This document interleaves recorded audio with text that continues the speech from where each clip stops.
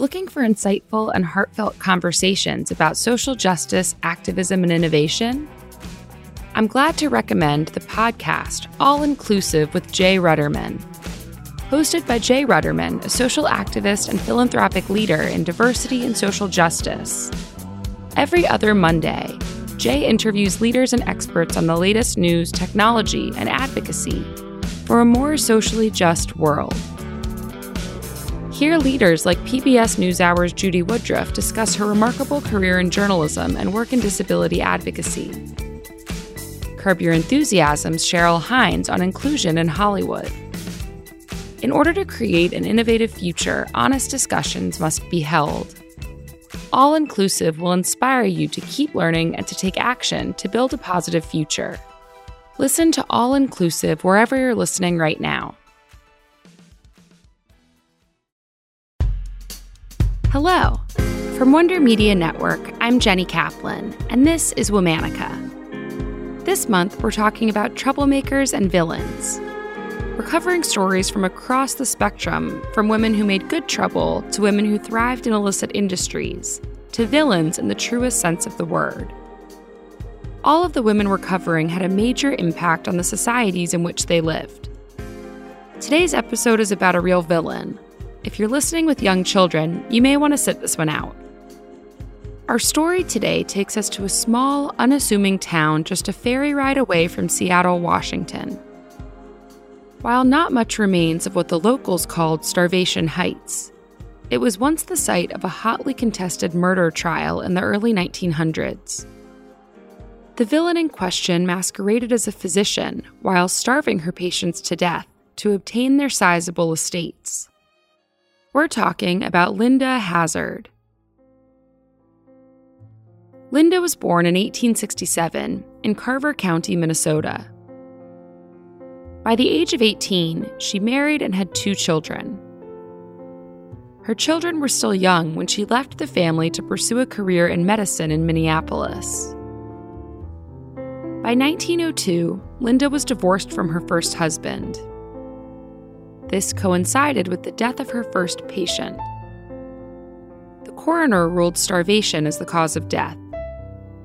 But Linda was not prosecuted because she didn't hold a medical license. Linda had minimal medical experience as an osteopathic nurse. Still, she insisted on calling herself a doctor. Her medical ideology revolved around the idea that food was at the root of all illness. Specifically, too much food. Linda self-published a book called Fasting for the Cure of Disease, in which she advocated for letting the digestive system rest through near-total fasts for extended periods of time. Around that time, Linda met her second husband, Samuel Hazzard. Sam had recently been dismissed from the military for misappropriating Army funds. He was also already married. Following his marriage to Linda, Sam was convicted of bigamy and was sentenced to 2 years in prison. When Sam was released in 1906, the couple relocated to Washington State, where a loophole in state law allowed Linda to practice medicine. They lived on a 40-acre estate on the Olympic Peninsula in Olalla, Washington. Linda commuted to Seattle by ferry to treat patients while constructing a sanitarium on their sprawling property. At the time, alternative and even dangerous medical practices were common. But Linda's were particularly nefarious. Her fasting regime included daily enemas that went on for hours, and what she called massages that more accurately resembled beatings. Linda preyed on wealthy patients. As they reached delirium, she siphoned funds from their estates or swindled jewelry and other valuables. Linda's most famous victims were sisters Dorothea and Claire Williamson. They were both in their early 30s, rich and hypochondriacs. Dorothea and Claire saw an ad for Linda's book in a newspaper and made a trip to visit her in Seattle. In February of 1911, they decided to undergo Linda's fasting treatment. They did not tell other family members who were already disdainful of the sisters' interest in unorthodox medicines. For months, Linda fed the two women only thin vegetable broth as they endured daily enemas and beatings. By April, the two sisters were emaciated and nearly delirious. They were transferred by ambulance to Linda's home sanitarium in Olalla. Linda's attorney received a shaky signature from Claire in which Claire agreed to sign over her monthly stipend to Linda. Fortunately, prior to their move to the sanitarium, one of the sisters managed to send a cable to their childhood nurse, Margaret Conway. Apparently, the cable was so nonsensical that Margaret immediately set sail for the Pacific Northwest, on a hunch that the girls were in danger. Margaret arrived in June of 1911. Sam Hazzard greeted her at the ferry dock, where Margaret was informed that Claire Williamson had died. Her sister, Dorothea, had gone insane. When Margaret arrived at the sanitarium in Olalla, she was horrified.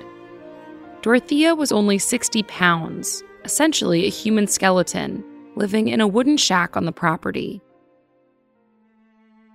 When Margaret tried to have Dorothea released to her care, Linda refused.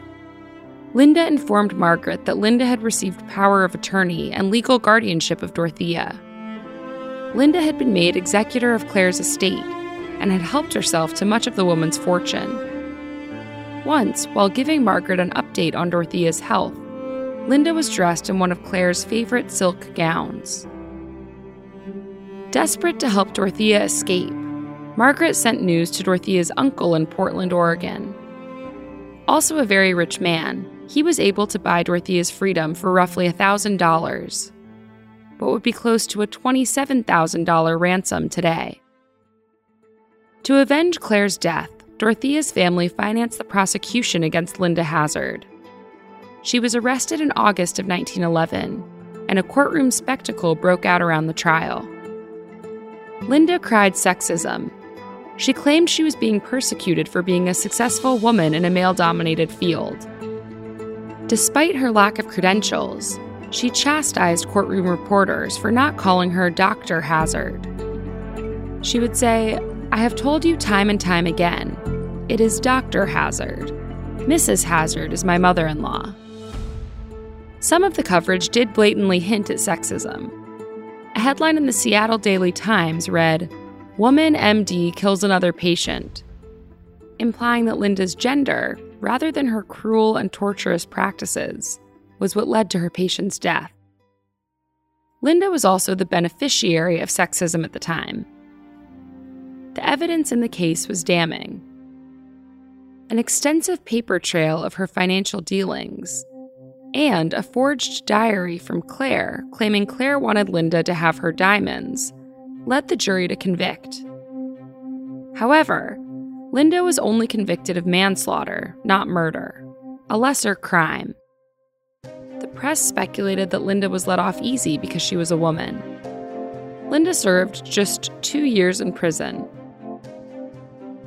Following her release, Linda and Sam relocated to New Zealand, where Linda continued to write books about fasting.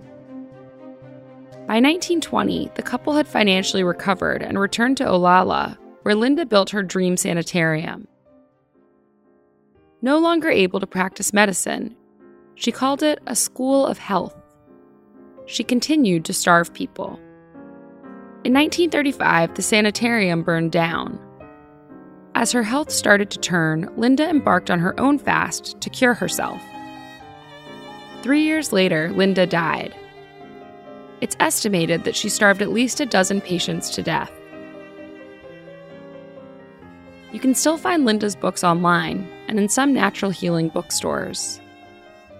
Modern versions of fasting your way into health, like juice cleanses and extreme calorie reduction diets, are still popular to this day.